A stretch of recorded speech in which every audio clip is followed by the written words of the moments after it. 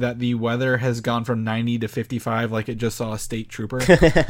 It's not a bird, it's not a plane, it's Superhero Slate. It's a modern podcast where we talk about everything that's great, like movies, TV, superheroes. It's Superhero Slate. Oh yeah. Hello everyone and welcome to Superhero Slate, the show where we run down the latest superhero entertainment news. We love TV, movies, and superheroes, so let's talk it all out. My name is Chris Dillard. And my name is Mike Royer. And this week we're going to talk about a new Spider-Man suit, Mike. All right, bring it on. It looks fantastic. A lot of potential Phase 4 Marvel movies are coming to light. We're going to speculate on what these are going to be. 16 of them a year, Chris. 16 of them a year. Only 16? They're going to double up in the summer, twice a month. Only if Netflix starts making them. Also, we're going to talk about how James Gunn is a huge win for DC, in case people hadn't heard about this yet. Yeah. And more. Yeah, well... welcome back. Yeah, welcome back, Mike. I was gone for a little bit.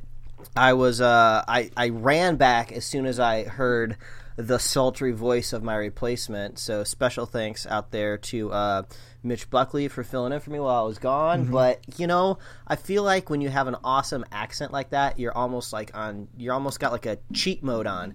You just turned on God mode for podcasting because you're just automatically more interesting than I am. Especially to an American audience. I suppose if he was starting a podcast in Australia, he would sound just like everybody else down there. But over here in the States, where we distribute the podcast, he just sounds like this illustrious like peacock, like strutting his feathers around the show notes. I don't know how I feel about that. Could you find an animal like maybe more native to Australia, like an illustrious kangaroo or a wallaby? You know what? While I was gone, I didn't really grow up in a small town. I did go back home to visit. That's why I was gone. But it's a modest sized city that I grew up in, and the next town over has a zoo in it, a zoo that I haven't been to since I was a kid. And I remember the zoo being large because I was small. But then as I grew up, I was like, oh, that's just a little tiny little bitty baby zoo. But I went back there with my family, and I was like, they actually did some pretty good renovations, added some really large animals, actually. So if you're ever in South Bend, Indiana, go check out the Potawatomi Zoo, where you can see kangaroos. The what? Potawatomi. It is. Is that one of the animals at the zoo? The Hippopotawatomi? Chris, I'll stop you now. You do not want to make fun of that name because that is a Native American tribe. Well, I'm not making fun of it. I just, it sounds like an animal, like that would be there. It is a crazy name, but I mean, the zoo was. I mean, to sound like a really outdated old person trying to sound like a millennial, the zoo was tight, yo. I mean, we saw like they were like awake tigers. I feel like every time I go to any zoo, all the big cats are just sleeping in the middle of the day, and they're like these tigers running around, jumping on the glass, just like trying to eat kids through it. It was great. The kangaroos were bouncing around, and I feel like since it's not really like in a giant metropolis, like I could have like reached over a fence and like touched one of these kangaroos, but I was like, I don't know what kangaroos do. I don't know if they bite. I don't know if they're gonna punch me in the face, turn around, and whip me with the tail. So I kept my distance, but it was a pretty sweet zoo. I had a pretty good time. Ultimately ended up going to a friend's wedding, but it was a good week. I'm glad to be back, man. Well, we're glad to have you back. I think the most important thing here is you had a lot of airtime flying back and forth. Yes, I did. And you got watch a lot of things on the airplane, and I think we're going to talk about some of those later. Mm-hmm. But I think the thing that made my week really complete this week, Mike, is your live tweet reactions to finally watching Teen Titans Go to the movies last night. Yes, you'll need to amend that a little bit. It wasn't so much a live tweet as I was just texting the group chat, because I knew I would have a captive audience. Because when you throw stuff out into Twitter, it's just going into a void. But I know if I send it to a group chat, you guys can't avoid it. And whether or not you reply or not, I know you're seeing it. I'm watching it. Yeah. Oh my gosh. So I've been. I just want to preface this. I've been trying to convince Mike to watch this movie since it came out this summer because, as we know from my earlier reactions, me and my wife love it. We cannot wait to own this movie. Mike has been hesitant, but you finally got to watch it last night. What'd you think? Yeah, well, this movie just came out digitally. So it's out there for everybody to love and enjoy. And, man, this movie is hilarious. It is great.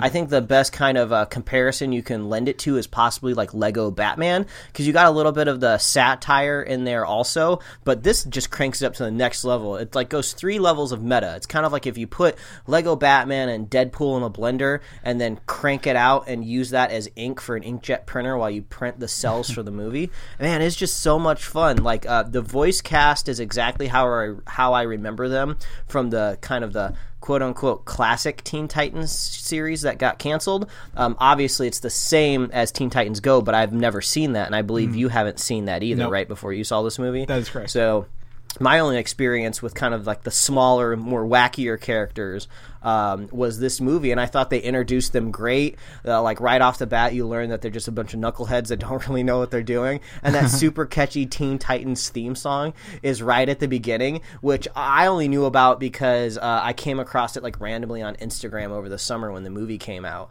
So I was like, oh man, I was looking forward to that catchy song. There's actually a couple songs in this movie that are actually really funny. I think my favorite one is Robin's song where he wants his own movie, and then it's actually really high quality like animation, like frame by frame. And oh man, there's this another moment in the movie too. Like I'm doing my best not to spoil it, but it was just like so much fun. There's this kind of like Lion King homage to it. That's kind of so. My wife laughed so hard she cried at that moment in the movie, and that's when we knew it was going to be a good movie. Yeah, Mike. And like the great part about it is, even though this movie is PG and it's translating characters from like Cartoon Network to the big screen, they do get away with more things in this than they could on TV, and that's like jokes. Where they kind of take the extra step. One of like the funniest one-liners in the movie is like, what is it? I think his dad's a cop. I think his dad's a cop is my favorite line in the whole movie. So this is how I'll sell the movie to anybody that's just not sure about the humor and stuff. So during one of their Ravenous songs, Michael Bolton voices a tiger, and I believe he's playing like a keytar or maybe an electric guitar. He's playing he's got a whole song in the movie. You got a Michael Bolton song plucked in the middle of this movie. Yeah, and at the very end of the song, it's capped off by the Teen Titans running the tiger over. And you would think in a kid's movie, or definitely in television, they would at least allude to the fact that he's still alive. You know, like maybe a hand would go up and it would shake while he's laying on the ground. But no, he is motionless, not moving. And then Cyborg goes, oh no, I think his dad's a cop. And then they leave the scene of the crime, and then the scene ends. As far as the audience knows, this Michael Bolton tiger is dead on the road in this PG movie. So I just love how they just glaze right over that stuff. It's hilarious. Yeah, you got to go watch this movie. Run to see this movie. It is just so funny. It's hilarious. All the parodies there. They make references to all kinds of universes. Oh man, it's so great. I had such a great time. If you're a comic book or DC fan, the references are very thorough. The Challengers of the Unknown is a running gag, and if you don't know who those are, that's a deep cut DC reference. And that's kind of the point. You're not really supposed to know what they are. And the point is, everyone is getting a movie but the Teen Titans, and then that's the premise. But I mean, for an 11-minute show, like I watched the Aqua Teen Hunger Force movie, Mike, and knowing an 11-minute show can't carry an hour and a half to 2 hours is usually a concern, and this one I think thoroughly did. It did not feel like a whole length movie. It was great. There's so many things in it, and I hope this gets a sequel. I really do. I don't know if it will, but I hope it does.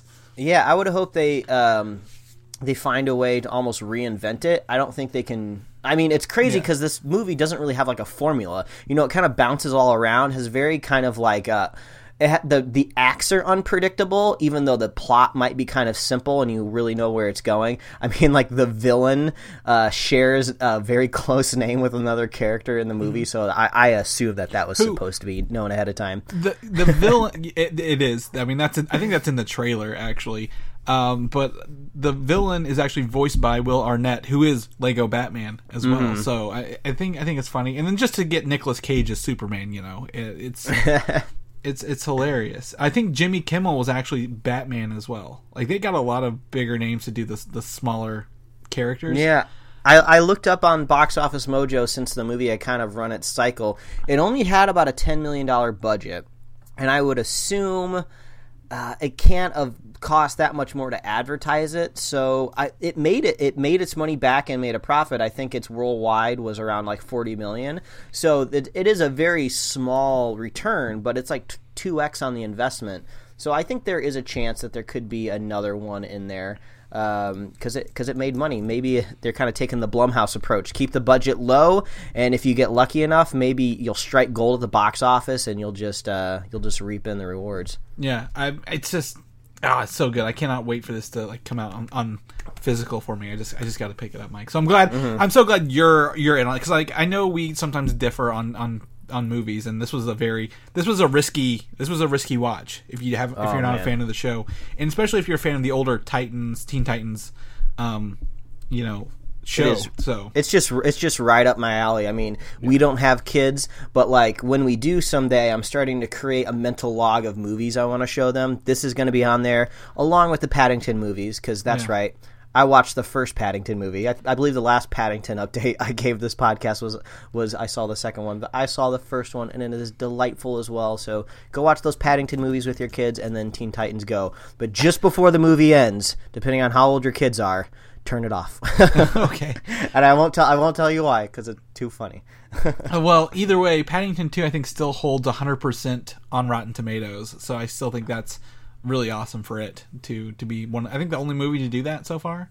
Dang straight. You also got to watch Spider-Man 3, and I don't know who in their right mind would sit down and willingly watch Spider-Man 3 on the week of Venom. I don't know if you were trying to just maybe set the bar really, really low before you watch into Venom or what. So tell me about why you watched Spider-Man 3. Well, I do have to say I apologize for front-loading the podcast a little bit, but I've been gone for a week. But this was an interesting experience just because I realized it has been very, very long time since I've seen this movie. So all of these moments in the film that are kind of infamous now, like the crazy jazz dancing, the goofy emo hair, the memes, all the memes, like it's just been so long. I just like, it can't be as bad as I remember it. It's got to just be inflated in my head. No, Chris, it is exactly as bad as I remember it. Like you're just watching this movie. Because this was like that classic scenario where, I'm back at home visiting my parents and it's just casually on TV. So you just kind of like roll right into the movie without ever making the decision to watch it.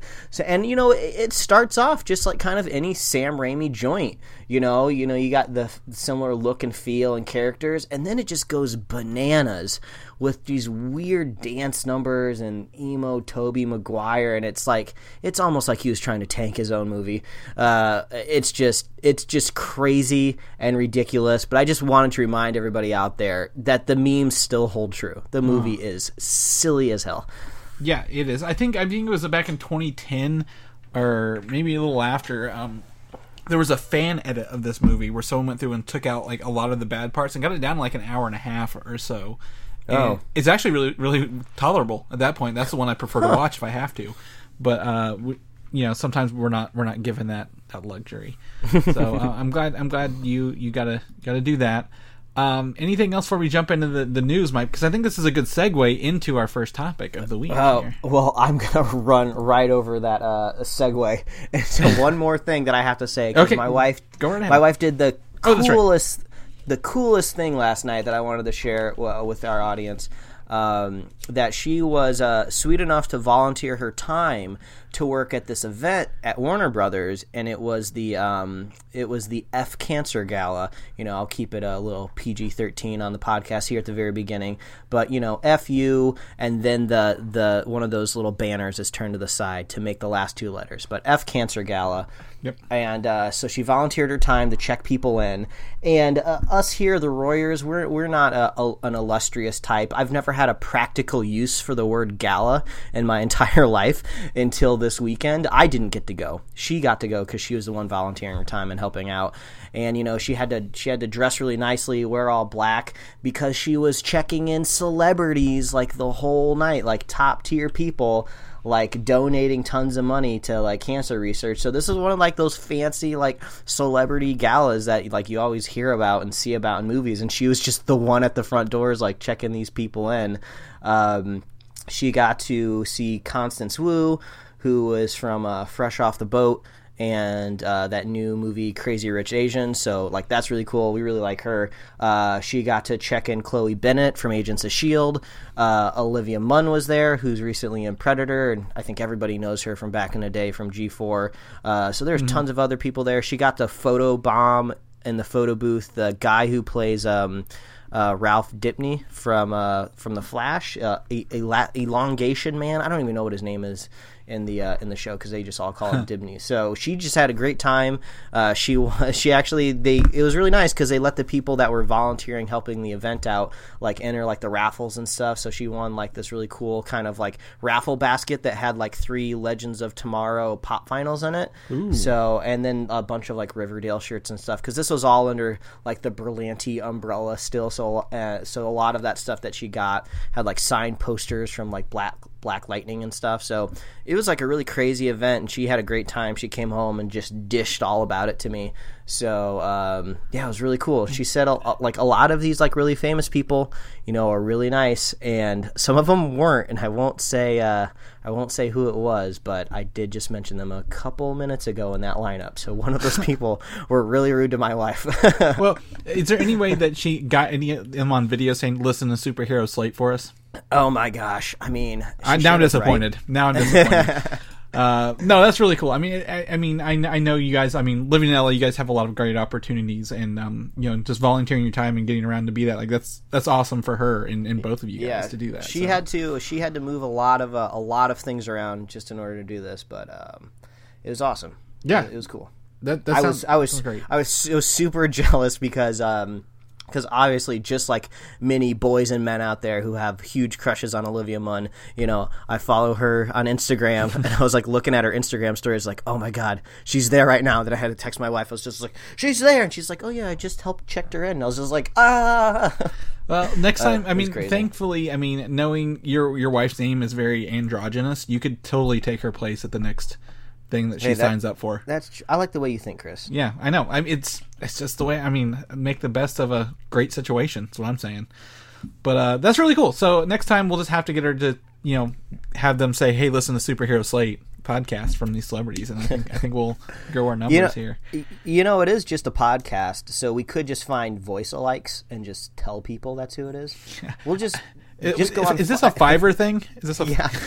I was going to say, go on Fiverr, find somebody that does impressions. Just like any voice you got. Yeah. Can we get Danny DeVito or maybe his ex-wife Rhea Perlman? Can we get her to?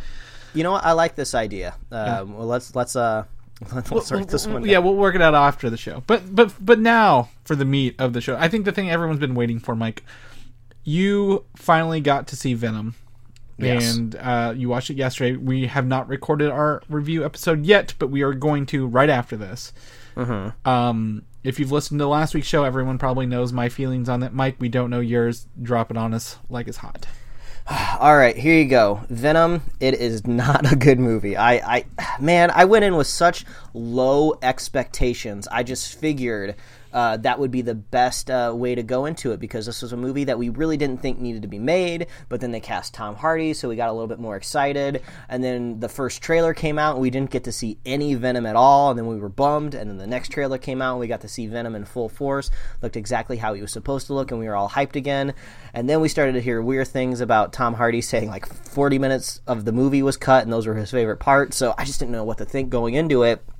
And honestly, it was a little bit of a mess to me. I mean, it's weird. It's the first time in a while I've seen a movie I haven't liked, but actually had some kind of glimmers of hope in it, which I can probably get into a little bit more in the spoiler cast. But I really liked the relationship between Eddie Brock and Venom. Like their back and forth was funny, and it was the best parts of the movie. I just wish they were in a completely, totally different movie, and possibly maybe reinvent the Eddie Brock character a little bit, because if Tom Hardy wants to take that kind of almost wacky, goofy direction, which is totally fine, just don't make him a journalist, because it does not fit the career, it does not fit the path or what you need in order to be a successful journalist. So I think there could be some like retooling there, but yeah, I mean the villain, totally forgettable, like cliche motivations. You got a love interest that basically is kind of like a lesser Pepper Potts type of role throughout the movie. We'll talk all about like the rating between PG-13 and rated R, but whether this was intentionally supposed to be PG-13, at one point maybe in the draft it was rated R, but they make reference to doing some pretty brutal things in the movie that you never get to see, which just kind of leaves you with blue balls, I guess to say. So yeah, I don't really know what you do with Venom after this. Maybe you kind of Hulkify him to where you don't get any more Venom movies and Venom just shows up in your movie, and then you don't have to worry about all of his crazy backstory. Maybe if you make a sequel, just get a crazy visionary director like Quentin Tarantino, go as weird as like Wes Anderson. I don't know, you just got to inject some sort of weirdness into it, because that's kind of how this Venom character now is. So yeah, I mean, it's never good when I'm in a movie theater and I'm get so bored in a scene that I just literally look over and look at the carpet, just trying to see like, oh, what's the carpet pattern look like? Oh, that's some kind of neat LED running lights. And like, oh yeah, I'm in a movie. That's right. Let's look back up and see if this scene's over yet. So yeah, it was a mess, but oddly glimmers of hope. The first time you get to see like Venom in full Venom, I was like literally in awe. I was like, oh wow, this is so cool. And then it lasts for like 3 seconds and then you're to some dumb exposition. But yeah, that's how I feel about Venom. I'm looking forward to jumping into more after we're done here. But yeah, Chris, what did you think? Hit it with me real quick, because I think I kind of forget what you said. No, I mean, I don't hate this movie and I don't love it. I think it falls right in the middle of it's just a movie, and I'm probably less I'm less against it than you are, it sounds like. But I mean, there are things that could have been done. I think after hindsight, having a week to sit on this, this movie goes from like the first 30 minutes are pretty dry. Like that's like the worst part to me is the first 30 minutes. And then instantly it's in Act 3. I think if they did cut anything, it's Act 2, because it's like, hey, I got a thing, and then like, oh, all right, I wanna do all the stuff that Venom does on a normal day basis in the comic books now. It just went from cruising at 30 all the way up to 90 within like a scene or two. But I still think about the movie, and I didn't feel bored in it at all. Like you said, I didn't find myself looking around. It actually went pretty quick. But I mean, you also heard about my theater experience, right? Like the guy beside me who was well over twice my weight and smelled like a damp sock has been sitting in a hot car for like 4 or 5 days. No! Every time he moved, the smell hit my nose, and I had to hold my hand over my nose for the whole movie. So that was probably, in comparison to the crowd I was with, the movie was really pretty good. But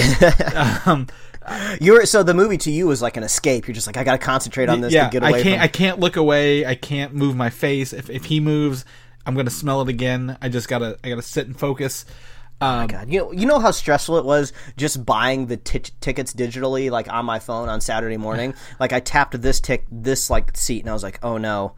What if I just picked a seat next to somebody that's awful? So then I pick a seat on the other side, and I was like, oh no, what if this person's awful? Yeah. So then I'm just going through the psychology of an awful person and how they pick their seat in a theater, and like, oh man, it's just too stressful out there. And then we've already psyched ourselves out of picking the seat. So I just, like I said, I just think the Venom crowd. I used this reference last week. Everyone in there had a copy of the Crow in their house somewhere. Like they have a VHS or DVD copy of the Crow.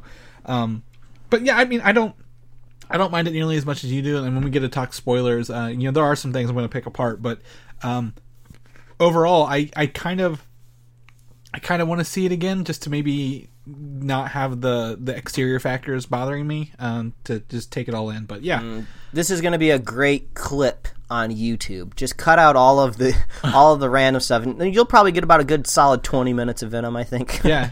I mean, it's. Like I said, it's better than anything Fox has put out in a very long time, minus Deadpool. And the same with actually anything Sony put out before this. So, yeah, I don't know. We'll talk about it. But I mean, the thing that most people think of when they think of Venom, Mike, is in fact Spider-Man. That's right. And we got some Far From Home stuff here. And I saw these pictures earlier this week, and I was like, I don't know if Mike wants to see this or not. I was very thoughtful of what Mike would think if he got to see these leaked set photos, which are out in the middle of New York, so obviously people are taking pictures of this. Yeah, I almost feel like if the production doesn't mind if just a random public sees them, I feel like I'm safe. Yeah, and again, much like we've learned, with Civil War and other Marvel movies, they put a lot of effects on the ends of these. So by the end, like, what we see may not look good in person, may look baggy or saggy and not as tight, but like the final product will, in fact, look beautiful, Mike. So, but what we're going to see here is actually a Spider-Man with black undertones and a red suit. And if you notice, I'm looking here on this link here to Twitter. His web shooters look very, very metallic, built into his little things there. I don't know if they'll digitally add those later, if that's like a CGI tag, but they look very much built into the suit rather than grasping onto his wrist. This kind of keys into, I think, a little bit what you guys talked about last week, where I think there was a screenshot where you may have seen like a SHIELD logo on one of the other darker suits. So I think this is almost kind of tying in a little bit to the mythos of Miles Morales, where that character gets his suit from SHIELD. And also, the colors of this suit kind of are a little Miles-esque. I mean, the pattern's totally different. It's more classic Spider-Man, but it is black and red. I mean, there's no blue on this suit at all.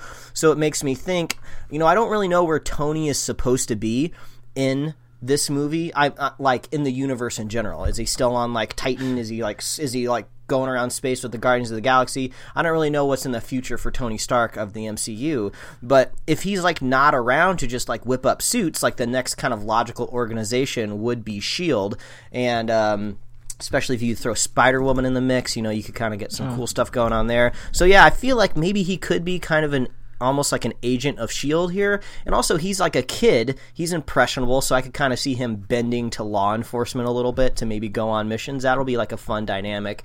But yeah, I guess that's kind of like the biggest question when I see a new suit of any character is like, where did they get it from? Yeah.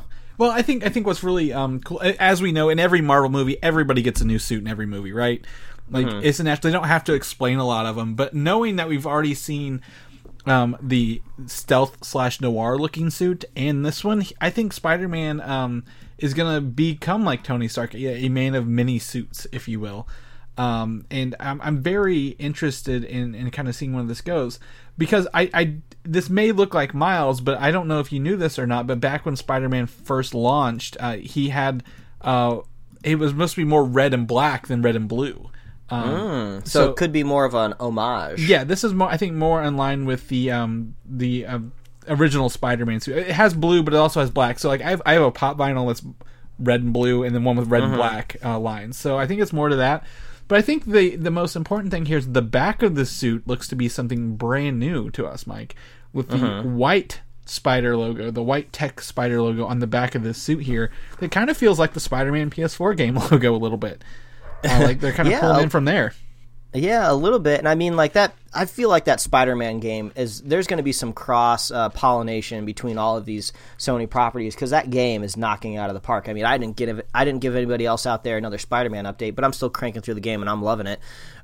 So yeah, that'd be kind of cool if maybe we could get like an unlockable suit maybe from the new movies when they come out. But also, I'm just kind of like scrolling through this Twitter account, the Tom Holland Source, and there's just like chock full of stuff on here. If you just want to see Spidey pouting around with a Zendaya in her black chucks, it is just all over this feed. So yeah, they are not trying to hide this at all, because it looks like some of these people are like just like 50 feet from the set. I mean, you got like Spider-Man like spinning around like on a pogo stick or something, and it's crazy. Yeah, I mean, I really like the suit. I mean, you can see the zipper in the back of the head on Tom Holland's suit there, like on the back of it. So like they're gonna digitalize some of this out. But I mean, I really like the webbing on it. I don't know if you can see the back of his hands. It looks like it's got like a crisscross webbing pattern on the back of his hands in some of these photos.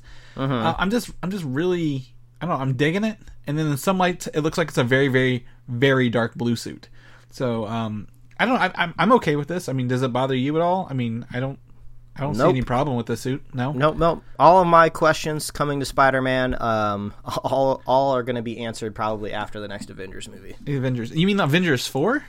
Mm-hmm. Okay, good, because that's our next topic here.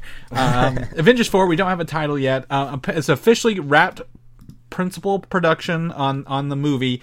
Now, these are mostly reshoots. They filmed a lot of Avengers 4 last year while they were doing 3, but the Russo brothers have tweeted a very blown out blue glowy image of something here that people have been trying to tear apart all weekend long.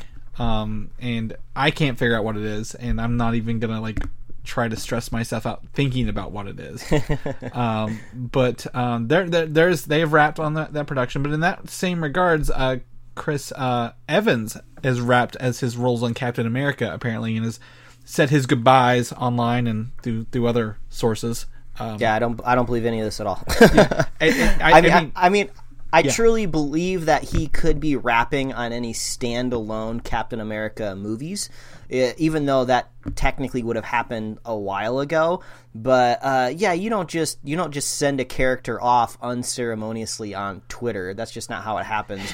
And also, we haven't really had any sort of concrete game plan of what happens to these big players like Thor, Cap, and Iron Man kind of once this phase wraps up. I would imagine Chris Evans would just love to pop up in a movie in a couple of years. Just, kind of the pal around. Doesn't have to do a whole lot. Maybe spends a couple weeks on set. He's doing those PSAs in all the Spider-Man movies for the rest of his career. Like, he's just showing up, sitting down on his chair backwards, talking to people.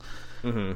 But, I don't think... I agree with you 100%. I don't think they're going to just be like, hey, buddy, yep, I'm done with Captain America via Twitter, so this is true kind of thing. I'm totally on board with you. This is all some sort of... I don't know. They're maybe not throwing us off, but maybe it's some sort of negotiation tactic or something like that. I don't know. We don't understand. We don't understand that. How it works. I wouldn't think it would be a misdirect, but I could see it maybe being something else. Yeah, totally. I agree. In some leaked toy images here, Mike, I'm gonna give you this. We get to see the back of a toy package for, it just says Avengers, not a title, but Thor and Rocket Raccoon in a 2-pack of toys coming up here. It's always through the toys. I love it. We've been doing this show for a couple of years now, and I just love the toy news. I feel like every Avengers movie has had a leak from a toy. Uh-huh. So they either just maybe have no control over this, since all of these toys and stuff are manufactured on a different part of the globe, and they have to get this stuff up and running since it's a physical item. So before the movie ever comes out, that I just don't think they can just control just like a random factory worker from whipping out a cell phone and just taking a picture. So that's why I love these toys. You can always get all this news so much quicker. But yeah, this is some shiny plastic armor. It definitely looks space. Well, I would assume space somewhere in here. So what we're seeing here is Thor, Rocket, and a little bit of Captain America in the bottom there.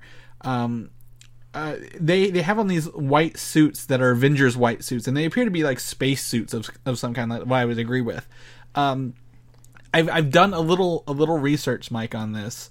That looks like Hank Pym's suit that he uses in the Quantum Realm at the end of Ant-Man and the Wasp, because I got my Blu-ray in for that movie 3 days early yesterday, so I've got my steelbook for that movie to reference. And there's that also in the Avengers comic books from 2012, one of our favorite series that they pulled a lot of this from.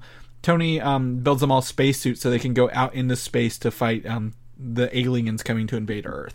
Now we know Thor doesn't need a spacesuit, but he's got his big ass hammer there, and it looks like these are maybe Tony Stark inspired suits. Maybe he's made them a little bit. Yeah. They've got the glows and the lines and stuff, but. I mean, other than the fact this is very much conceptual art, this does not look like movie stills. What do you think? Would you want to see all the Avengers in some matching suits? Because if you look in the upper right, that's the leaked concept art we've seen before, the promo art, and nobody's wearing them up there. This might be a special scene or some sort of adventure. I would assume that they're not in them for very long. I mean, they kind of look all right, but honestly, it kind of just looks like a way to sell an action figure. You go down the aisle and you see a random scuba Batman or Space Force Batman, and they just throw some random armor on him or something. Yeah, that's kind of the vibes I'm getting here. But I could kind of see this as more of a device in the film of just all right, everyone put this armor on, and then just before we crank up to the final battle in the third act, everybody reveals themselves to be back in their normal costumes, and we're all hyped again because they're not wearing that dumb armor anymore. I think it kind of looks dumb, but I think it's going to look extra cheesy when they're all dressed up in it, kind of like in a weird Avengers uniform. But if I know the Russo brothers, and if we know anything about the Marvel Cinematic Universe, somebody is going to make fun of the whole group from wearing all of the same like pajamas or something. So I'm not too worried about it. Captain Marvel does not have one on in the bottom right as well. So I mean, I don't know.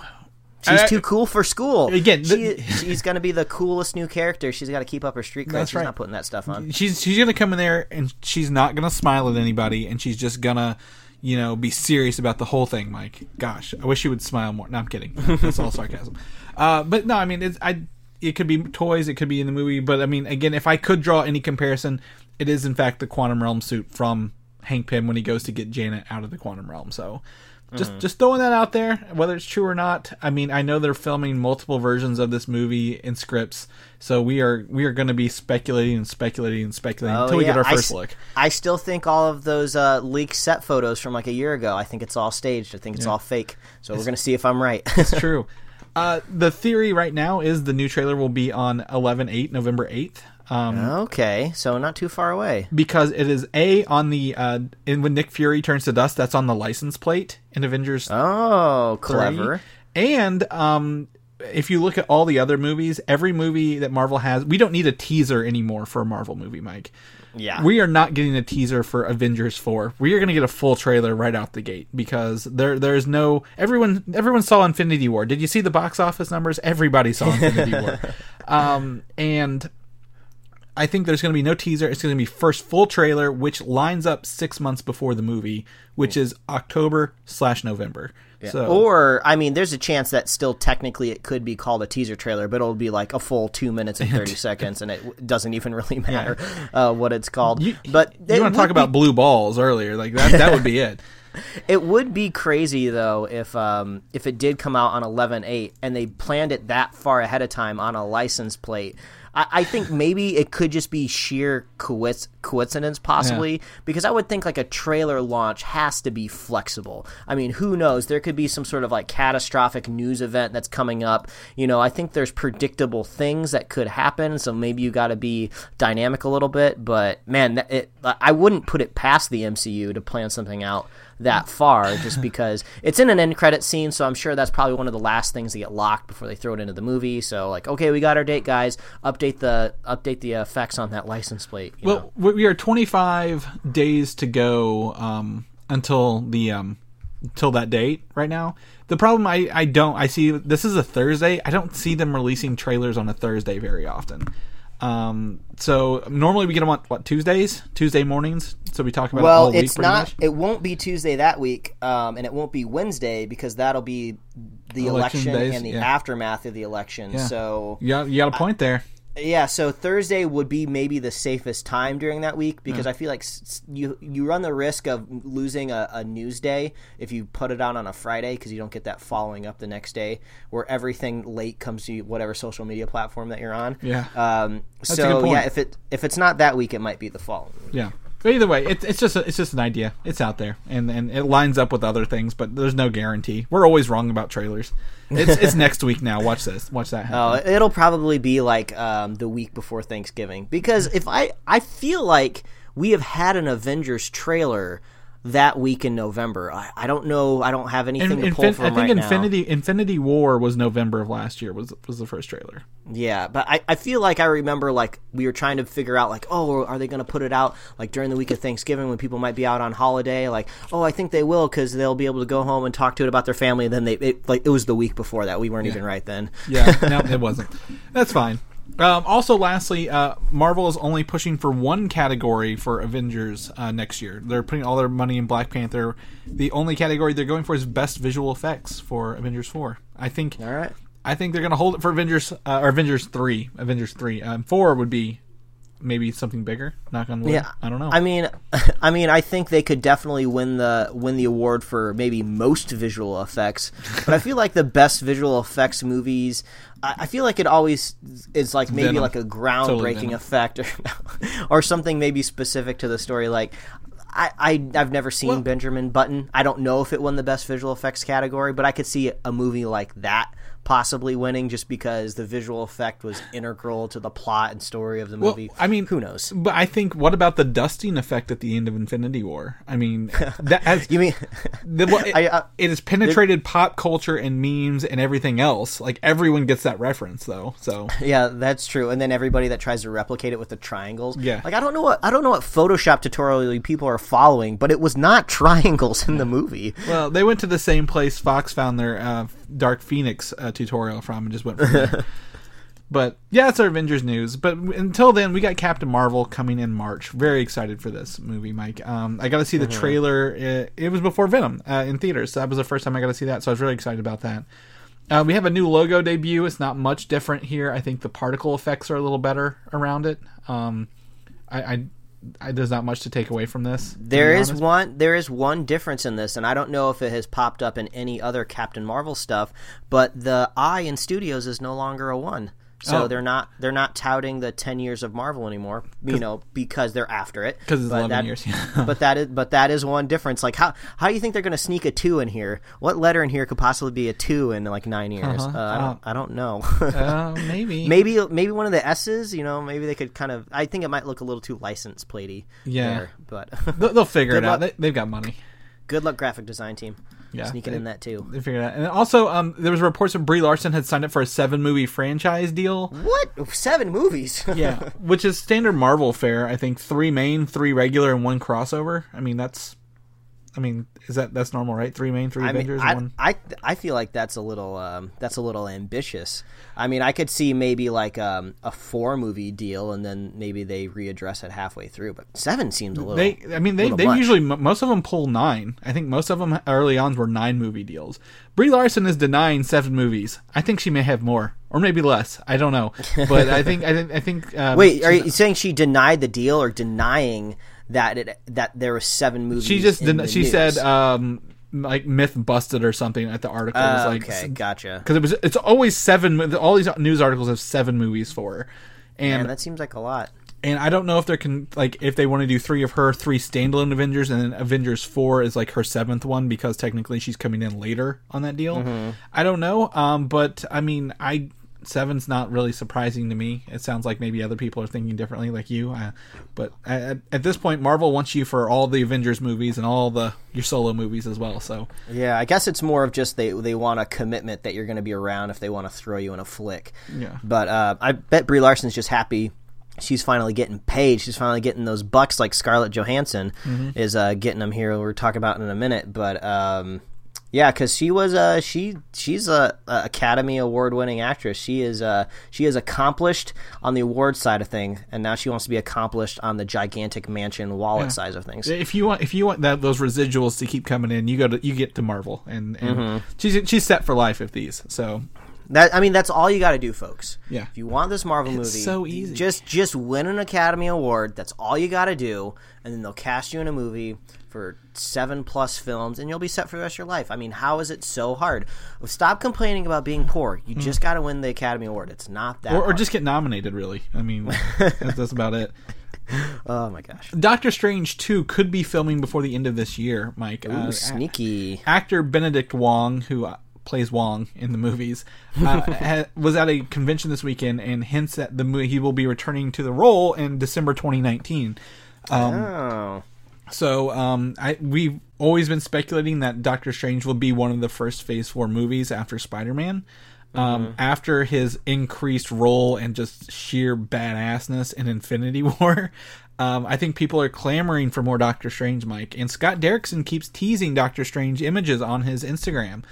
So I believe this is, although Marvel has not announced any post-Spider-Man movies, and Spider-Man is technically a Sony property, so that's kind of, I think, why it's out there a little bit more. I think this is going to be one of the first movies we're going to get right after Infinity War. I think we're going to revisit Doctor Strange.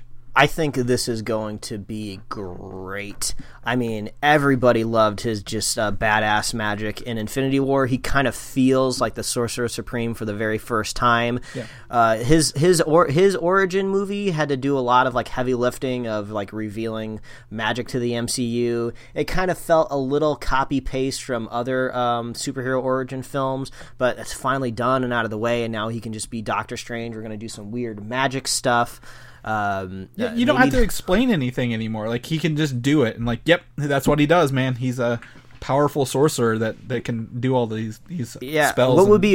What would be really cool? So maybe there could be some crossover in the future of the Doctor Strange movies with the Iron Fist, with Kunlun somehow, because what there's supposed to be like there's multiple like magical cities, right? Like Kunlun is just one of them. I don't remember the count. Well, there's at least like 6 or 9 of them or something. Well, there's like at least 3 in Doctor Strange. The 3 realms that they protect. At least, so there's probably way more. We just know about the 3 in the Doctor Strange 3. Throw in an Iron Fist cinematically. That'd be sweet. Yeah. I mean, I'd be okay with that. We'll talk maybe about that possibility here in a minute, Mike. Black Panther 2. The big reports are that Ryan Coogler is pretty much signed a deal under the table that we don't know about yet. That he will return to write and direct the sequel to Black Panther, shooting for a 2019-2020 start date. So being another Phase 4 movie, probably in 2020, maybe 2021. There's a February slot in 2021 for Marvel right now. So, I mean, Black Panther, I think that surprised most people this year. I mean, we knew Infinity War was going to do great, but who thought that Black Panther was the little movie that could, you know? Yeah. I mean, the news of Ryan Coogler coming back is not surprising. I think we kind of just all assumed. I think the announcement of like the third movie is the one where people are really kind of wondering, because I feel like usually once the director does 2 films, you know, they've been with this character and with this movie, you know, including pre-production for a long time. Could be like nearly close to a decade of their life. And I feel like sometimes they possibly might want to move on, try other things, maybe even direct a different character in the MCU. Could be possible. So when the third movie rolls around and the announcement is made, it might be a little bit more exciting. But yeah, I'm excited to see Ryan Coogler come back. Yep, I agree, and I think, you know, again, Black Panther is a definite return. I mean, they haven't said anything. Again, they're not giving us any Phase 4 stuff, but I think to say Black Panther wouldn't come back for Phase 4 would be just wrong. Black Widow, big news here. Scarlett Johansson's getting a big pay increase here. Ooh, yeah. As Black Widow. Reportedly gets $14 million to return as the character in her own standalone movie. Ooh, get paid, girl. I'm pretty sure she only got like a 7-figure salary for Avengers. Like, she has come a long way. So, Marvel likes to pay their actors who stick around longer for more. So, it looks like she's finally coming through in the end there. And this movie repeatedly keeps dealing with the year 1990s, the early 2000s, maybe even the Y2K virus phenomenon that never came to fruition. So maybe we get to see how the Black Widow saved us all from Y2K. I don't know. Oh, okay. So this does sound like it's going to be a prequel then. Yeah, it's definitely a prequel before her appearance in Iron Man 2 as Tony Stark's little assistant there at the beginning. So that might be kind of cool. I like when people were kind of talking prequel, a lot of, you know, people were saying like, oh, back in the day when she was like in Russia and stuff like that. Like, well, Scarlett Johansson can't play that age anymore. Like, no one can. So yeah. I guess maybe 2000s might make kind of sense. Yeah. I mean, like, maybe we get to see Budapest finally, Mike. I'm just saying they throw that in Avengers. We never get to see it. So yeah, I don't know. I always get prequel anxiety, and not just because of the Star Wars movies, just because you're going back. You're not progressing the story forward. So when there's a prequel on the horizon for any character or any franchise, I'm just always thinking, this better be good. This better be a story worth telling, because more than likely I'd rather just move forward with the character and see where she is going to go, not like where she was. What if it's a 50-50? Something she did in the year early, like 90s, 2000s is plaguing her again in the current day. Yeah, they could. I mean, they could kind of do kind of a chronologically cut up storyline. I mean, I've seen that in movies before, and it works. So yeah, that might be kind of neat. Yeah, especially with spy movies and like, you know, people like, yeah, it reminds me of James Bond. Honestly, someone James Bond wronged in the past has come back to haunt him again or something like that. You know, so Do you think they'll de-age her just for the year 2000? Like, hey, we're really good at this stuff now. We don't want to insult you and say you look old, but hey, just trust us. Put these tracking dots on your face for shooting today, and we'll scrub like 10 years off. It'll be great. I think definitely if they have to, they will. I mean, they got Nick Fury doing it for almost a whole movie, so sign me up. We're going to shift gears into Netflix territory. Daredevil Season 3 launches on Friday, Mike. Oh, man, it sneaks up on you, man. But I am happy to say I am finally up to date on all of the Netflix fare, and I'm very happy to hear some of the reports that people are saying that, like, Daredevil is finally back to being at his prime, not just the character, but the television show. And, like, maybe this will breathe some life back into these Netflix shows. I don't know if it can really affect the whole Netflix universe, but I'm hearing good things. Yeah, I have too. I don't know. We think it's 13 episodes. It is 13 episodes. I looked this up after finishing Iron Fist because it was only 10. So I wanted to go find like an episode order. And I guess at one point it was officially announced that Daredevil and Iron Fist together was a 23 episode order. So subtract 10 from 23 and you got 13. Okay, because I couldn't figure it out anywhere. I went looking at it and I didn't see it off the top of my head. Yeah. I mean, I wouldn't put my life on this number because you can't trust everything you read on the internet, but I'm pretty sure it's 13, which might make kind of sense when it comes to Iron Fist. Like, your first season sucked, so you're only getting 10 episodes. Good luck. Yeah, so Daredevil Season 3 is on Friday. I've heard also really good things. I mean, I've not finished Luke Cage Season 2. I've not watched any of Iron Fist Season 2, but Daredevil Season 3 is a must-watch, Mike. There's no ifs, ands, or buts about it. I think the characters are compelling. The acting is way better to me. I mean, seeing Vincent D'Onofrio as the Kingpin yet again is just fantastic, even in the small trailers, and the introduction of Bullseye. So yeah, and I love Charlie Cox. He's great, man. Oh, he's great. He for playing Matt Murdock, he's always, I don't know, he's just that pain and suffering of that character. He's always portrayed it really, really well. And I got to see how he lives after the end of the Defenders, Mike. How would he get out of that hole, like in the middle of New York, so far down? So, Iron Fist. For good or bad news here, Mike. You're called. Netflix has canceled the Iron Fist series on their service after season 2. After season 2, so we get no more new Iron Fist on Netflix. I thought it was pretty crazy how quickly that they were able to make the decision also. So it kind of maybe sheds a little bit of light on Netflix and maybe their analytics, because Iron Fist has been out for a month, maybe a month, 2 months, maybe. So it's pretty crazy that they can kind of just project that, like, you're not getting the views, the clicks, the plays that any of your other brothers and sisters are getting on this platform. So and I would assume that they were on thin ice already. Yeah, I mean, even though people, I mean, you've seen, people have said they like season 2 better than 1. Again, low bar, but the official statement from them is, while the series on Netflix has ended, the immortal Iron Fist will live on. Oh, I didn't see that official announcement. Yeah, it was on their Twitter account. So one of their links takes them to some comic books dealing with Typhoid Mary and Iron Fist. But I mean, I think that there's a couple options here. I think Marvel wants to continue their shows. Netflix is what I hear is the side of this who canceled the show. The possible revival or continuation on the Disney streaming services there. We've briefly discussed this via text message. This is a horrible idea. Because I mean, I could see maybe possibly after Luke Cage, maybe season 3, if they're really trying to plan this out, maybe they just start a Hero for Hire show. I mean, then you kind of still have your Iron Fist. Yeah, exactly. The other thing is that it says they have confirmed that Iron Fist will appear in other MCU shows still. So Finn Jones, the character, he could, or maybe just the character, maybe not Finn Jones, can still appear in Jessica Jones season 3, Luke Cage season 3 if they want to, Punisher season 2. I don't think they will. They're really hesitant to cross-pollinate these characters like that. But I just think if my problem with this show, and I've talked about it this weekend to a couple people, is this universe on Netflix started with Daredevil, right? Like that was the starting stone. Every show from then has had to shoehorn itself to fit in the Daredevil created universe. Even though it's in the MCU as a whole larger, Iron Fist doesn't feel right in Daredevil's universe to me.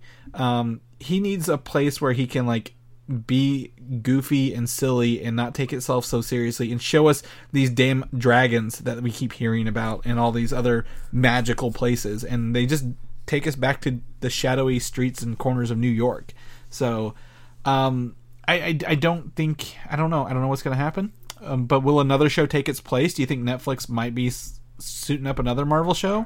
I mean, what would that be? It doesn't Moon seem Knight like is what everyone's saying, but I don't think. Yeah. I just don't know if Disney is gonna do that. I mean, I get it that they have forged their relationship in a past, but Disney said 2019 number one priority, their streaming service, which means everybody else out there is a competitor to them. I mean, obviously not Hulu because they own a part of it, but they're not going to be playing nice with Netflix in the future. I mean, they're going to be like in direct competition, and I don't think they're going to give them any ammo. Can you imagine what would happen if they let them make a Moon Knight series that ends up being amazing? Like people say, like, oh my God, this is like the Batman TV show that we'll never get, and it's so good. And maybe they shelled out the red carpet and all the bags of money and got some sort of crazy A-list actor like, I don't know, like Tom Cruise or something. I don't think that would be the right casting, but just somebody huge and gigantic. And then Disney's over here just sitting like, shit, we shouldn't have done that. Like, I just don't think that's going to happen. I think the corporate politics is going to stop them from developing any new Marvel characters. Gets to guide these shows along, though. That's the thing. Like, Netflix isn't just pulling it out of their ass on their own. Like, and I think they're going to guide them away from anything compelling that'll compete. But I mean, I don't know. I mean, they may already have deals in place of other characters they've just not used, because Punisher wasn't announced, prior to any of these other shows. They got him on the long run, and I'm sure Disney knew they were making a streaming service, last year when the Punisher came out. Like, I think they've been thinking about it a little longer than they've been reporting on. I mean, maybe Punisher was just kind of on the cusp, though. Maybe they're just kind of like, should we, shouldn't we? Who knows? I think there are some smaller characters they could pull from and make a show from. And now, whether it's Moon Knight, I don't think everyone wants not everyone. There's a small niche of people who want Moon Knight. I don't think Moon Knight's a compelling enough character to get a show, but we will see in the long run.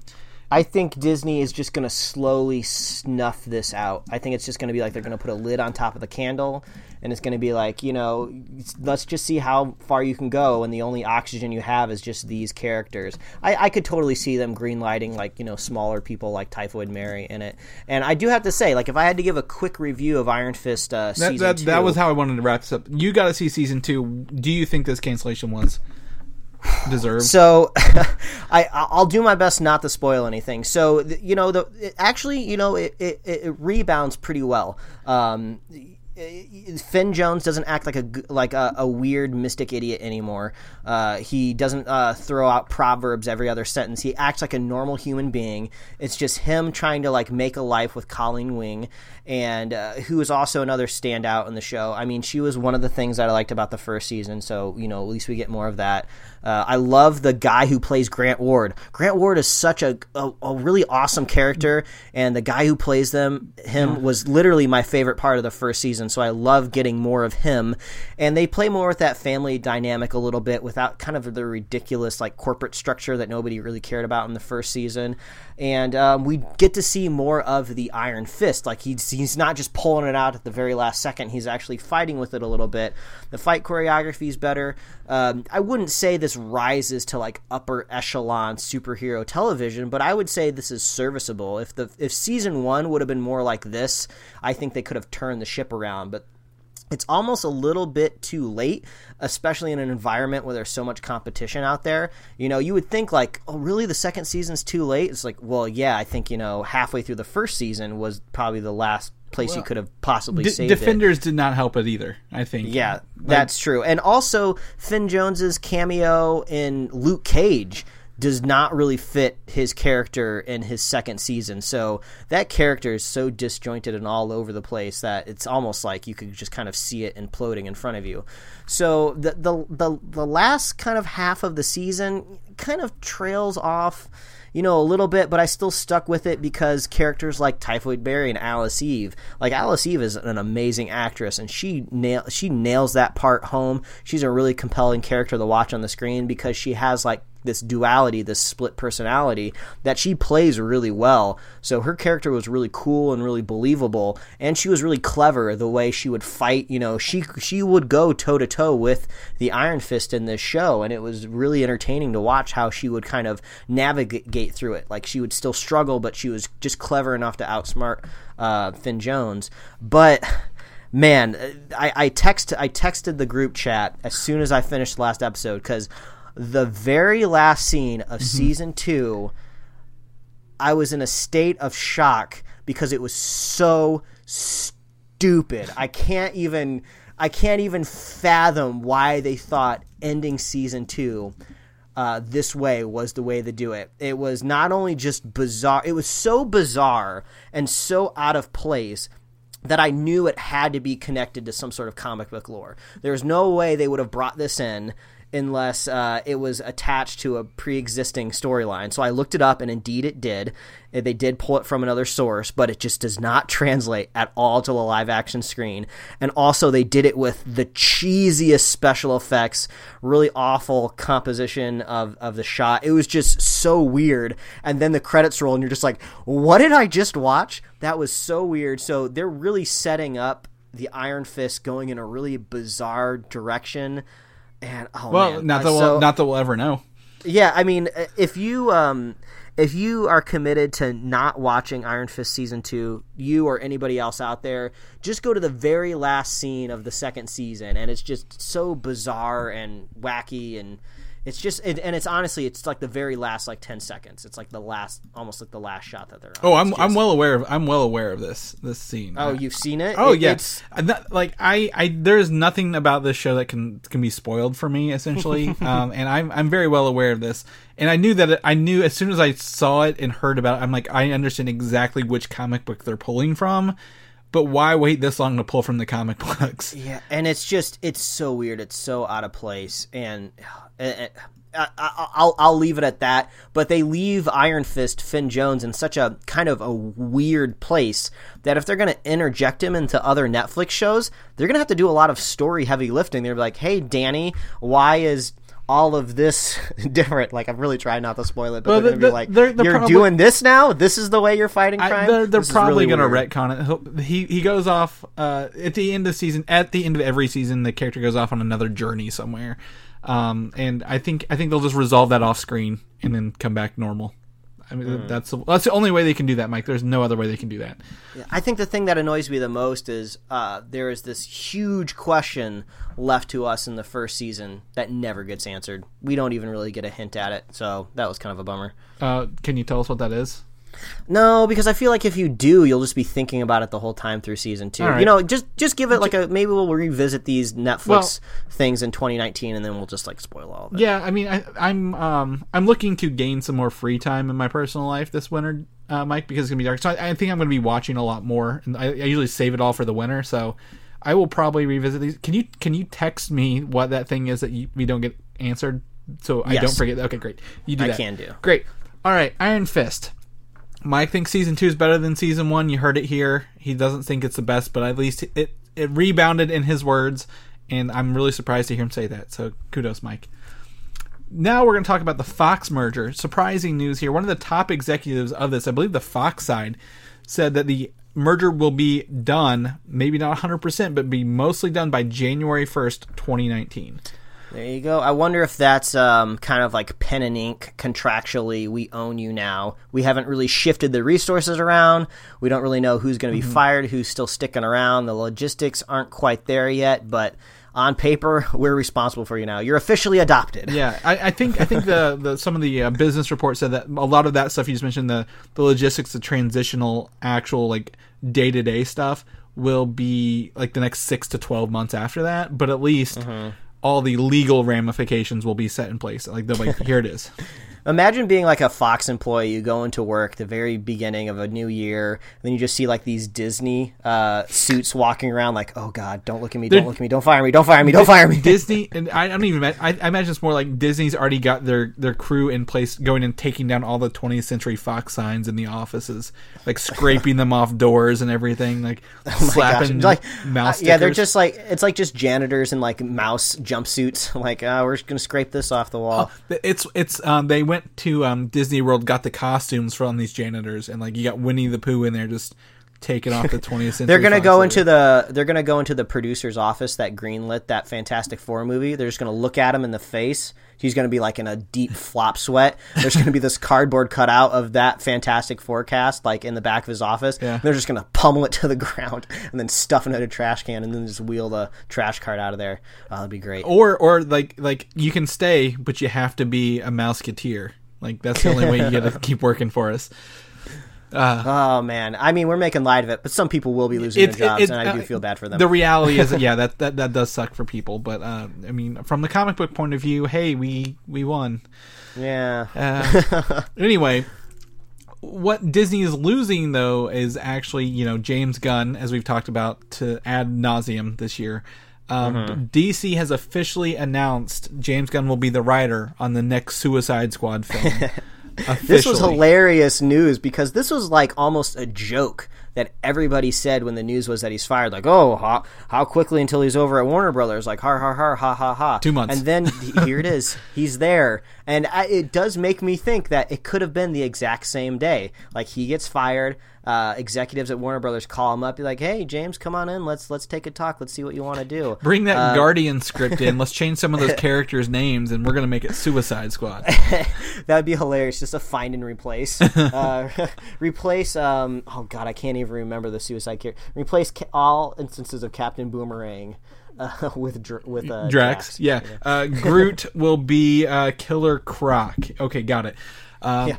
I am Croc. Are you sure you want to leave that in there? Yeah, it works. It's great. Yeah. Don't worry about it. So apparently this is going to be a fresh take on the characters and story. There had been a script from writers and possibly the other director, I don't think he's involved anymore, on this turned in.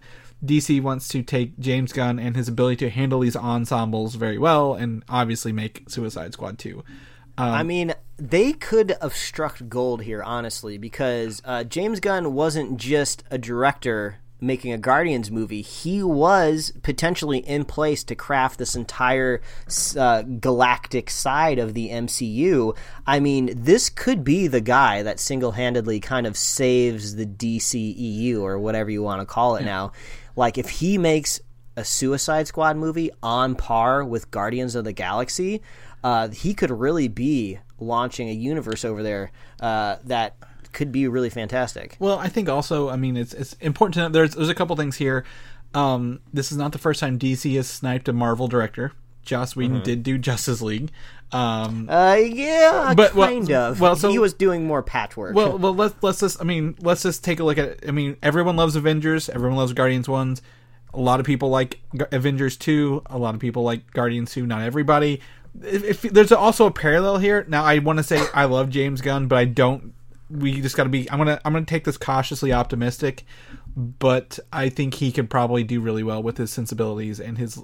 I mean, obviously, fucked up mind that he has on these Suicide Squad characters. So, I mean, I'm excited. I'm very excited for Suicide Squad again for the first time in ever. So, yeah, and that's something I never thought I would say. And to be clear, it is only rumored that he might possibly direct. He is definitely writing it. So, yeah, who knows? Maybe it just kind of depends. He'll be like, it's gonna.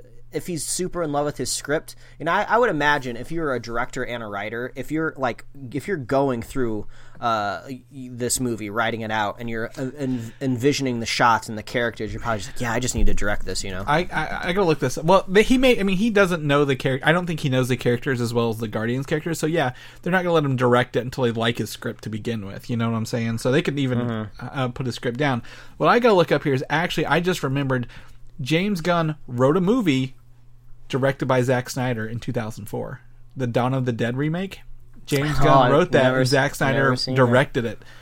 Zack Snyder, you stay far away from this movie. Yeah, please. So I think that's funny as well. Just that little connection I just remembered. So, yeah, that's go DC. Good on you. Yeah, getting him in there. Good luck. Crossing my fingers for Aquaman. Yeah, that's right. Also, here's a quick reminder: the director, writer Ava DuVernay is working on the New Gods movie, and she's replying to some tweets online. So, oh yeah, I forgot this was announced like a while ago, wasn't it? Earlier this summer, I think. Yeah, so, that's right. And that she's doing her homework. She's posting panels from the comic books and quotes from all the characters. So she's doing her homework and she's working on it still. So I'm excited to see where that goes. Yeah. Yep. I mean, anything else on that? No, pretty much. I was just gonna say good luck. Yeah, good luck. Something Mike kind of brought to my attention this week, because I hadn't seen this yet, is Warner Brothers is now going to offer their own streaming service, because who doesn't want their own damn streaming service these days? Oh my gosh, here we go. We can rant a little bit, I guess. Yeah. Mainly because just the other day you told me that you canceled Netflix? I did cancel my Netflix subscription because we haven't watched it. We watched 2 episodes of Luke Cage, but all we've been doing, like, we have too many choices now. Like, which ones do you go to? Like, we've kind of resorted back to watching things locally, or renting them, rather than going through a streaming service, because there's so many options and we don't know where to begin. Yeah, so if you're canceling like the number one streaming service, like, it's hard to say that you're going to pick up something like a Warner Media streaming service. So this happens after basically the acquisition with AT&T. You now have all of these media partners under one roof. You got HBO, Warner Brothers, Cinemax, TBS, TNT, Cartoon Network, CNN. Airport. Yeah, CNN Airport, which we I didn't did some know research exists. on this one. Yeah, so I don't know exactly how CNN. I don't think CNN News probably factors into the streaming service, but CNN actually has some original series, like the Anthony Bourdain, his most recent travel show was a CNN show, so some of those could be in there. What if the streaming service distinguishes itself by offering live content as well? Maybe. I mean, this is the thing that confuses me the most. What is this streaming service? They already have a streaming service that has name recognition, has one of the number one shows on television, Game of Thrones. It's HBO. They're making content that's winning Emmys. Yeah, they're making these miniseries. They have the pedigree. So are they just going to put all of this library of content onto HBO and bolster up that name? Or are they just going to make a whole nother streaming service called, like, Warner Streaming, and then you could also have HBO to watch Game of Thrones, but also if you have the Warner streaming service, you could watch Game of Thrones through there if you want. They're going to call it Warner Play in competition with Disney. Yeah, it just doesn't make any sense. Like, to me, it's like you just bolster HBO. Just like, I don't know how you want to signify that. I don't know if you need a giant media campaign to let people know that HBO just like quadrupled its library and now you can watch all this stuff over there. But it is important to know that Warner does own a lot of content that you might not know that they own. Like, you think, Friends is streaming on Netflix. It aired originally on NBC. NBC, is part and parcel with Hulu, but that's not their content. Friends was made by Warner. Warner Brothers. That is a Warner Brothers content. So whenever that contract expires on Netflix, it's not staying there. It's going to go to whatever the streaming service is. So they have some stuff that they can pull into their library that we just might not know about. But this was the thing that bugged me the most about all of these streaming service announcements. You got to have pedigree to make a streaming service. I don't think people are familiar enough with Warner Brothers as a catalog to subscribe to their service. Like, everybody knows Disney. They know what they make. They'll subscribe to the Disney streaming service. But like Warner Brothers, like, I don't think like the layperson out there knows that Warner Brothers produces all of the superhero movies. And then also the DC universe, I guess they're not going to be getting Aquaman, when it comes out digitally. Is that going to be going to this streaming service? Is it going straight to HBO? So many questions. That's kind of where I'm landing at right now. I think the idea that like they're only going to strictly have it on their service and not license it out for even more money, I think that's probably what we think they would do. But I think there's going to be some crossover across that board, because I mean, if Netflix has a lot of people watching it and they're going to pay you for the watches, like the viewers, like, yeah, I'll take that money and we'll have it here too for anyone who happens to come over as an early adopter. I mean, what is Paramount, the only studio going to be left in Hollywood that doesn't have a streaming service? And I'm pretty sure Paramount and maybe Legendary, one of those two doesn't play nice with that Movies Anywhere app. Like, they don't want to be a part of that either. Like, holds on those old ideals. honestly, now instead I'm starting to think about it, it makes me think whatever studio is left in the lurch without a streaming service, I could honestly see Apple rolling into town, buying Paramount. Like, seriously, that could happen. Yeah, they could. I mean, I don't know. There's too many options. I mean, I told you this before the start of the show. There are too many options, and we're back to the point where, like, I don't want to pay for every one of these because now it's more expensive than cable to watch the stuff I want to watch. Well, yeah, because we got series out there that we want to start watching, and we got to subscribe to a new service to watch it. Yeah, like DC Universe and this Titans show we're going to talk about right now. Because I watched episode 1 of Titans, Mike, right before the show. Yeah, I want your thoughts. I didn't get a chance to watch it yet. I've heard kind of reactions on both ends of the spectrum, like good and bad. Obviously, it's just a pilot, so you kind of gotta review it on its merits. But I mean, this is the risk that you take when you release a show week by week. I really had a good time. Wow, that is not what I've been hearing mostly. I'd actually heard really good things. I've heard all the reviews come from the first 3 episodes because all the reviewers had the first 3 episodes. I have no idea. I have no affiliation with these characters outside of Teen Titans Go to the Movies, so I'm not as precious with them. But I'm like, yeah, I'll watch this. I will probably watch this every week, Mike. I will probably catch this whole season until, maybe if it has a really bad episode, maybe. But, like, the first one has me sold. People have been, Robin, of course, great. What's the other? Raven, her character. I think she's a main point of this series, so you're going to learn a little bit more about her. She has all the screen time. Then it kind of shifted gears into Starfire, and what I'm just going to tell you, we're going to learn a lot about that character as we go, because at face value, everyone looking at the costume and the character, like, oh, that's not Starfire. She hasn't come out as Starfire out the gate, Mike. There's going to be a lot of evolution of this character throughout the show. So if you're worried about how she looked, take that right off the plate, because that has no effect here. I'm surprised. Maybe we should reconvene once they make it to that episode where they do the Doom Patrol pilot, and then maybe we'll 5. I think that's 5, and then it's only 10 episodes. Yeah, maybe we'll do kind of like a little concentrated review of kind of the first 2/3 of the series. Yeah, I've also got a review here from Superfan Jim, who is a subscriber of the DC Universe. He sent me over a little review here. He said it was pretty good in his thoughts, and Robin isn't as emo as the trailers make him out to be, which I would agree with that. And it didn't really delve into the overall story yet, so I'm really interested to see how the rest of them go. I don't know. I'm actually really intrigued by the show, Mike, and I didn't think I would be going into it. So I'm very excited to see episodes 2 and 3 and see where those take. Good luck, DC Universe. You're going to compete with Disney and apparently your very own parent company soon. Yeah. So. Either way, I mean, it's fine. It's good with me. So hopefully, if anyone else watches this, gets their hands on it, send us a review, and maybe we'll, like I said, do a mid-season review episode or something like that. So yeah, we'll do that. Another show, DC, coming out, it's called The Secret Six. Are you familiar with the characters The Secret Six? Not the Sinister Six. I have no idea what that is at all. Okay, so apparently people who made the show Suits, Scrubs, and the show Whiskey Cavalier are attached as producers for this show Secret Six on CBS, not the streaming service. So this is a network television. And The Secret Six focuses on 6 morally ambiguous strangers who answer to a character, I believe, called Mockingbird, who they don't know who Mockingbird is. This Mockingbird, everyone on the team thinks someone in the team is this Mockingbird character giving out the orders in their missions. In the comic books, I think they've had 3 iterations. So, I don't know how this is going to do it. I don't know how they're going to pull it together. Bane was in one of the iterations. I don't think we're going to see Bane or anything like that, but like, they've got some pretty prolific DC villains who are on this team. I mean, I don't know if this is a hot take, a crazy opinion, but I just don't care.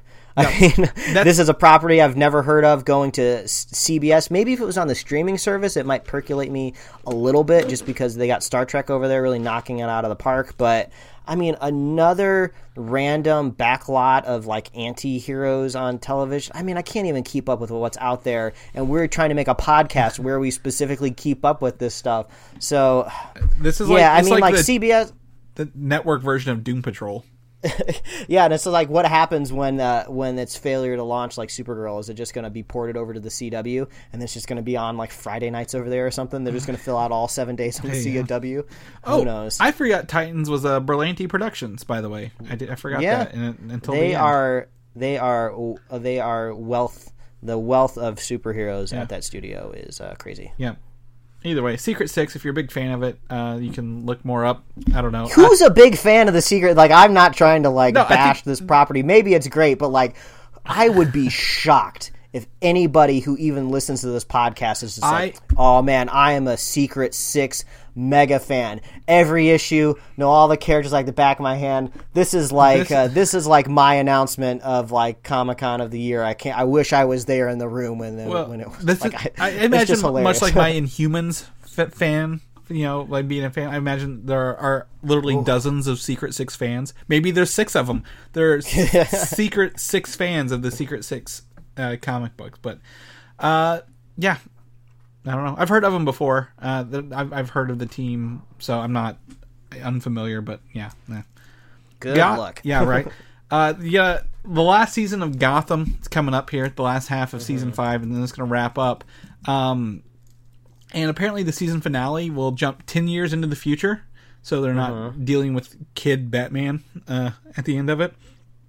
And the Batsuit will be similar to the Dark Knight Rises because they're very worried, like, hey, your show was good, your finale was great, except your Batsuit looks sucky, kind of like a Smallville, kind of, messed up on that one. So, like, they're very, very conscious about how they want the Batman, the ending of this, to be remembered. So, I think I will not watch this show, but I will definitely go online and look at this Batsuit image when it hits. Gotham, the little show that could. To be honest, after I watched the pilot, I never would have thought it made it this far, but good for Gotham. You know, I'm not watching it, but, you know, they really carved out their own section of, like, the Bruce Wayne lore, and they really did it. Good job, Gotham. That's good right. job. Yep. And now we got Krypton to worry about. How they're going to hold up. And lastly, I think we talked about this. I mean, this is a leak, but the first look at Ruby Rose in the Batwoman suit for the upcoming crossover for the CW. Looks like Batwoman. Yeah, it does. I mean, they really nailed it here for sure. Everyone's saying that, you know, this red hair is probably a wig that maybe is attached to the costume, so maybe her character won't actually have long red hair like that. But I think it would be cool if she did. I mean, just put a really nice wig on her when she's not in costume. But yeah, you can see the Wayne building in the background. It makes me think, like, I wonder what city that she's in, what dimension is she in, what Earth is she on in this universe. But yeah, she looks exactly like how you would want her to look. I feel like they almost got a little bit of an advantage that I feel like usually the male Bat heroes are kind of studded with armor and plates, and usually the female characters are a little bit more streamlined, which I think works better on a TV costume budget because the costume needs to be a little bit more practical because you're going to be shooting with it all year long for seasons and seasons. So I think this lends itself really well to Ruby Rose. So yeah, this looks cool. So that's good news. Yeah. I think from the shoulders down, it really reminds me of the Black Widow costumes in some of the Avengers movies. Oh yeah, I could see that a little bit. So I think, you know, they've got some good inspiration, and they pulled out some of the best parts in here. I like the cape has the red hint of red on the hinges there, on the edges of it.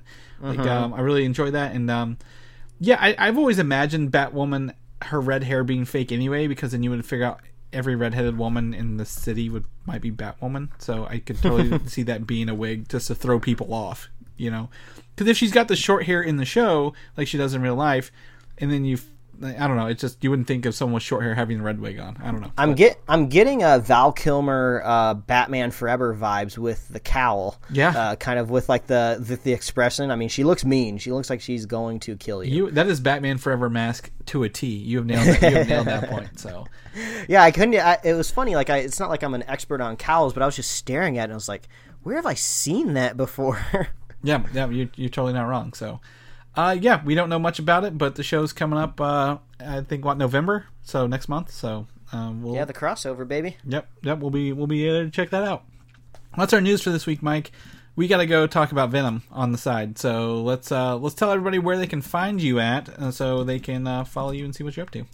Well, if you want to check out my Paddington hot takes, you can find me at Mike Royer Design on Twitter and Instagram, and you can read my webcomics at pickledcomics.com. Chris, where can people follow you, man? You can find me on Twitter, Valdan, V-A-L-D-A-N. You can find me on Instagram, Valdan87.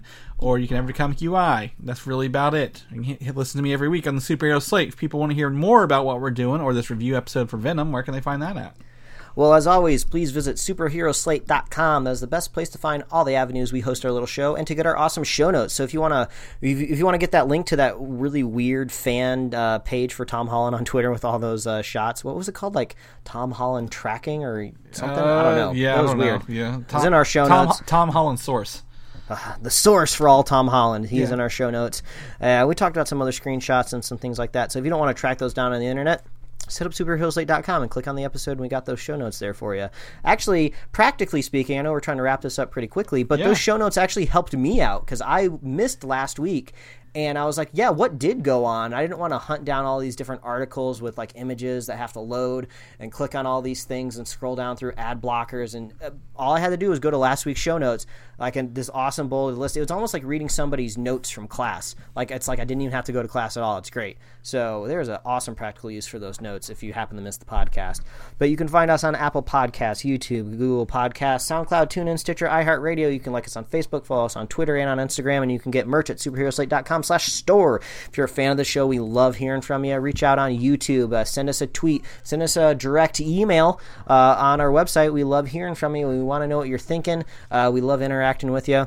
And if you want to be a super fan of the show, if you want to join the super fan cult that I'm creating, that we will all jump into a fiery volcano one day, the only way you're going to get that Evite is if you become a super fan, and you got to do that by sharing the show with a friend, share the show with a buddy, and rest in peace.